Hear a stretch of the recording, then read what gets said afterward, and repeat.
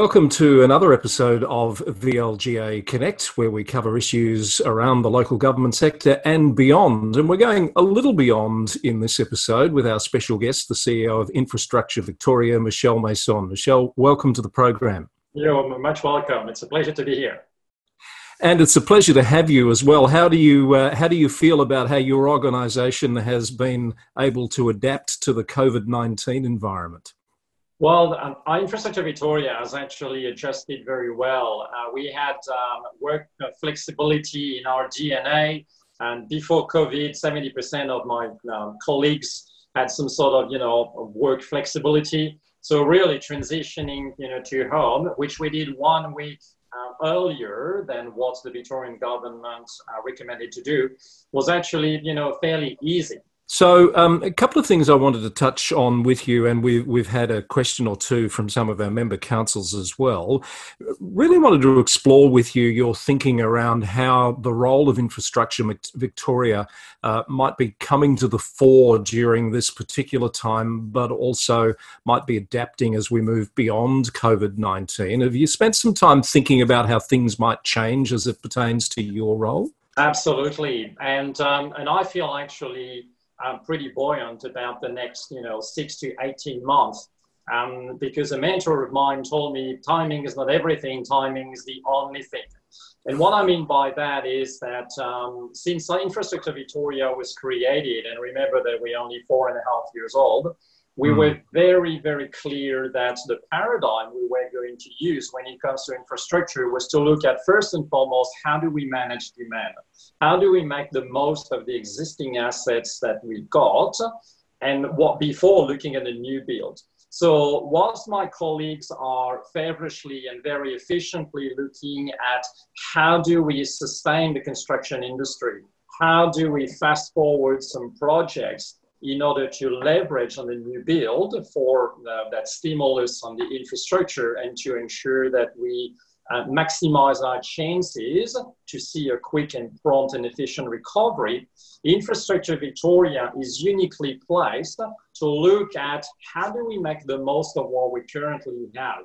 And more importantly, how do we analyze and identify those behavioral emerging trends? And we only have to look at, what we are doing differently now to see that there are some profound behavioral changes that really create some opportunities in respect of what do we continue to do, differently in the future, so that we make the most of the infrastructure that we have, and how do we leverage on those behavioral trends so that the demand on the infrastructure that we have is actually more efficient and more rational. And think, for instance, of spreading the peak time on public transport.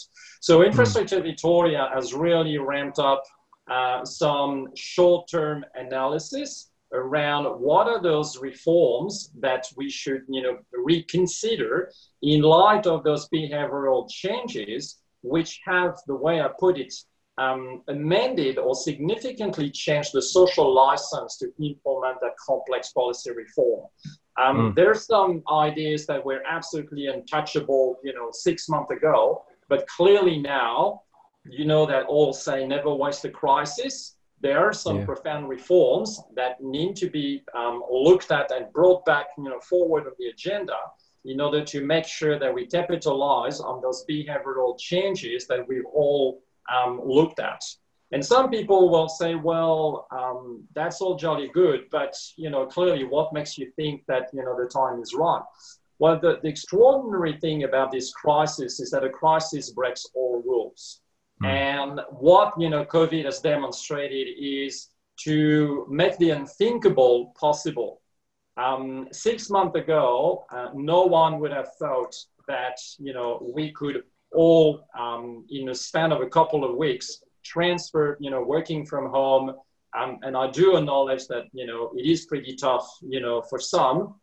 But when you look at, a bank, for instance, 40,000 of their people have actually moved, working from home. So not everyone will be willing to, work from home in the future, but some will.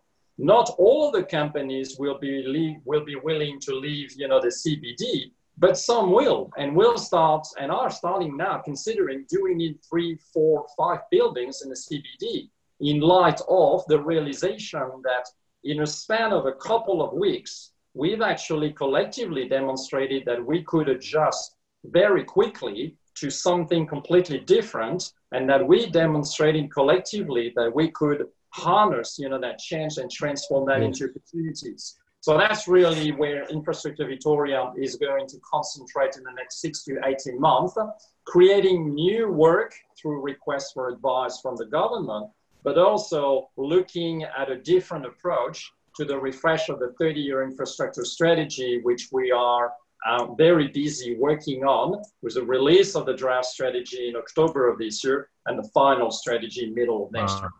So some analysis recently that I've quoted a couple of times in interviews now is, there's been something like 5 or 10 years worth of digital transformation work done in companies in the space of 90 days. And you've touched on some of the other things that have happened that wouldn't normally happen within that span of time.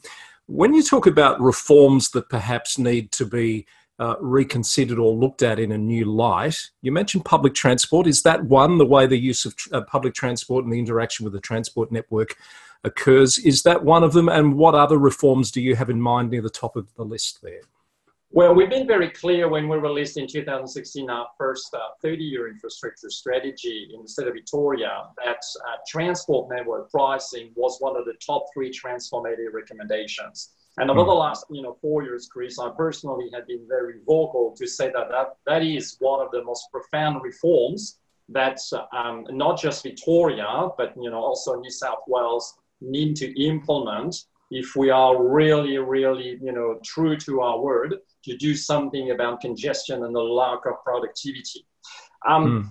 I think there's not a better time to actually put, this profound reform back on the agenda and back on the debate. And this is why we've released a couple of weeks ago a seminal, report on transport network pricing. Because when you think about it, pricing is nothing more than a piece of information that you provide to someone in order to make an informed decision as to how should I, adjust my behavior in front of this pricing. And when 6 months ago, we came out and said, do you really need to be on that road at that time? Or is there an alternative way that you could maybe travel? Could you use the public transport? And by the way, Chris, 2 important figures that we should remember. Prior to the COVID, 1 in 3 Australians or Victorians told us that they could actually make the trip at peak time at a different time. And 1 in 4 told us that they could actually drop the car and use already today an alternative mode of transport. Well, fast forward the behavioral change that we are witnessing today. We are asking ourselves, is this trip essential? Do I need to be out? Is there a different way that I can actually go to my whereabouts? So there is absolutely the right opportunity to make sure that this reform is being considered by the Victorian government, that we give ourselves collectively the means to give it a go, give it a try, one way or the other, because experience in other jurisdictions show that people were reluctant, they tried it, and then, wanted more of it. So that we make sure that at a time when we are likely, for some, to prefer to use our car rather than to go on the public transport, it is not only unattractive, but it is unnecessary to consider a future that is going to be a copycat of, what we've experienced on the roads in the past. And it's not just in the roads, it's also on the public transport and how we consider parking. Does it concern you? Some people are saying, and I think some of your material has suggested, that when we come out of COVID-19, there will be a nervousness about public transport because of physical distancing type concerns, and people might be more inclined to use their cars than they were before COVID-19. Does that invalidate some of your thinking, or are you surprised at all by that? It definitely does not invalidate some of our thinking, and one of the reasons why we are, so strong on pushing that transport network pricing reform, which in essence basically means that we would get rid of all of the upfront road charges, like your registration and stamp duty, and the public transport fares, and replace that by something that reflects distance charging, but also with a cordon charge, for the CBD. So you would be entirely in control of when and where you are on the road. So the point you made is absolutely right. We're likely to see short term more people using their cars because of fear of the public transport. And I would like to take that opportunity to pay respect to my colleagues at the Department of Transport and Jérôme in particular, who are doing an extraordinary work at the moment to try to see what measures need to be taken so that the public transport can continue to run. And let's be clear that it continue to run a normal services during the whole COVID, because not everyone will be able to hop on the car. Not everyone will be able to afford the parking. So public transport will continue to have a significant role to play. But there is very clearly the need to seize the moment and look at such a profound reform as the transport network pricing to really see how we can give it a go and ensure that we collectively give ourselves all of the means to avoid, coming to a future that really is like, we've seen in the past. The signals, Michelle, coming from government are that to recover from COVID-19, we're going to essentially build our way out of it through stimulus projects in many respects. So we've had these big build projects that are committed. We've had the Building Recovery Task Force, which is obviously looking at fast-tracking certain developments. Does that create an opportunity, or does that hinder your argument about fully exploring the network pricing concept? So the new build and the making the most of the existing assets are absolutely not antinomic. They should run, in parallel. We strongly support the momentum around maintaining the activity on the new build. And let's be very clear, some of those major projects, which are not linked to COVID and stimulus, but are cross-generational, like the Metro Tunnel, like the Westgate Tunnel, like the Northeast Link, like the Airport Rail Link, these projects should absolutely continue. And the government is absolutely right to maintain, the momentum on those. It's very easy to be very focused on what do we need to do in the next 18 months to get out of that crisis. But we should not lose sight, and Infrastructure Victoria, again, is uniquely placed in, maintaining that focus for the long term, that we need to continue the momentum today for what will be necessary in 10, 20, and 30 years' time.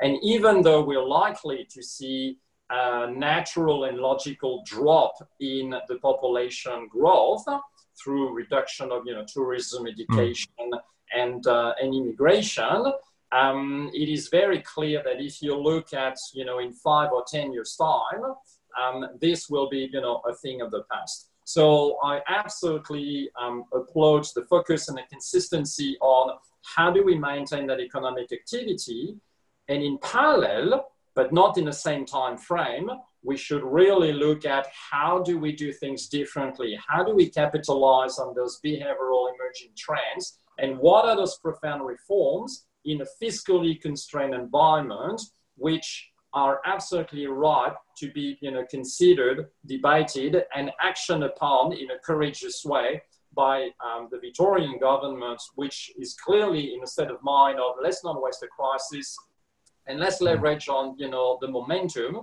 to make sure that we do not regret that window where we could have actually done, much more. We could explore that much more, but time is an issue. So we might have to book you for a return visit, Michelle, if you don't mind. I've got a couple of questions, or a multi-part question that's come from one of our member councils in the regions, and it's around Infrastructure Victoria's role in advocating for funding as part of the economic stimulus that we've been talking about, with a regional focus. So things like affordable housing, better digital connectivity outside of the metropolitan areas, and perhaps community hubs for disadvantaged rural communities. Are those aims that are part of your platform that you're advocating for when you meet with decision makers around government?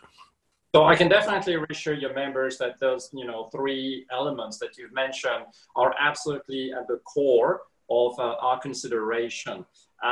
More social housing was one of the top 3 transformative recommendations that we had in 2016. And there is absolutely no doubt that social housing absolutely qualifies as one of the candidates in the context of the stimulus that we've discussed, and more construction activity. So we will continue to push very strongly on that. The digital connectivity in the regions, again, has been a very strong theme in 2016 and continues to be a theme in the work that Ivy has done. And I'd like to take that opportunity to thank your members for the submissions that they shared with us, and the roundtables that we organized in the context of the focus on the regions that we have in the refresh of the 30-year strategy, looking at what are the comparative advantages, the strength of the regions that need to be harnessed and invested upon more in terms of infrastructure, but also what are the disadvantages that they're facing and which we want to call out in the context of the refresh of the strategy. Again, the release of the draft, being later on this year. So your members can absolutely rest assured that the digital connectivity is fundamental. And if anything, the last, 6 weeks have demonstrated the importance of this for the regions when it comes to telehealth, education, distance working. It has never been, so important to consider internet connection and digital connection as a fundamental utility, just like water and electricity. Yeah. And the community hubs in disadvantaged areas are absolutely at the core of our push for making the most of our existing assets, and how can we actually combine facilities into one site to make sure that the quality of the services and the infrastructure that is required for that is actually optimized. So yes, on those 3 points, we are definitely continue to work on it and push for it. Did I in fact read, you'll correct me if I'm wrong here, that you and Infrastructure New South Wales have placed digital connectivity for the regions as a much higher priority than perhaps high-speed rail? Did I read that correctly? Absolutely. We will have more to say when it comes to high-speed rail, but in essence, we believe that we should look at faster rail services, for more predictability, and that in essence, what people want is more services and faster services when they actually need it. When it comes to the idea of a high-speed rail, think the TGV, the French TGV, especially between Melbourne and Sydney, we've been very clear that the first step was to identify the corridor and preserve the corridors to enable the future generations to have the ability to work on this. The more we wait on these very important corridor reservations, the harder it will be. Yeah. But in the current context, given the size of the investment that is needed, we feel that there are actually many more infrastructure-related matters, digital connectivity being one in the regions, that should be prioritized. Okay, that's very clear. Perhaps one last question before I let you go, and it is primarily a local government audience for VLGA Connect. What is the engagement looking like for you with local government at the moment? Do you have any message for how local government can be perhaps a more active part of how you develop your program? So local governments have always been absolute core stakeholders in the work that we are doing, because we're very mindful that when we consider infrastructure, there is a lot that actually falls under the accountability of local governments, and sometimes in pretty difficult environments. So we've always had a very strong engagement with local governments. And I'd like to thank your members for the 2 recent engagements that we had on the preparation of the waste and resource recovery advice, which we delivered to the government and which will go public very, very soon. It was certainly very helpful to get the insights from local government, but also the work that I mentioned on comparative advantages and disadvantages in the regions, because we want to be in a position when we release the draft strategy to be very clear on what are the infrastructure priorities and recommendations that we have selected and identified for the region. So if you live in Gippsland, you will be able to take our strategy and know exactly, what's in there for you. So very happy with the level of engagement that we've had. And the key message to your members is that I look forward to a continuation of that constructive dialogue. We will have other opportunities, in the next 6 to 12 months to come back and share, our work, and always invite that authentic and true engagement that I hope your members recognize as a trademark of Infrastructure Victoria. Fabulous. Michelle, it's been great to talk with you. We'll leave it there, but I think we probably should book another time to chat about a few more issues.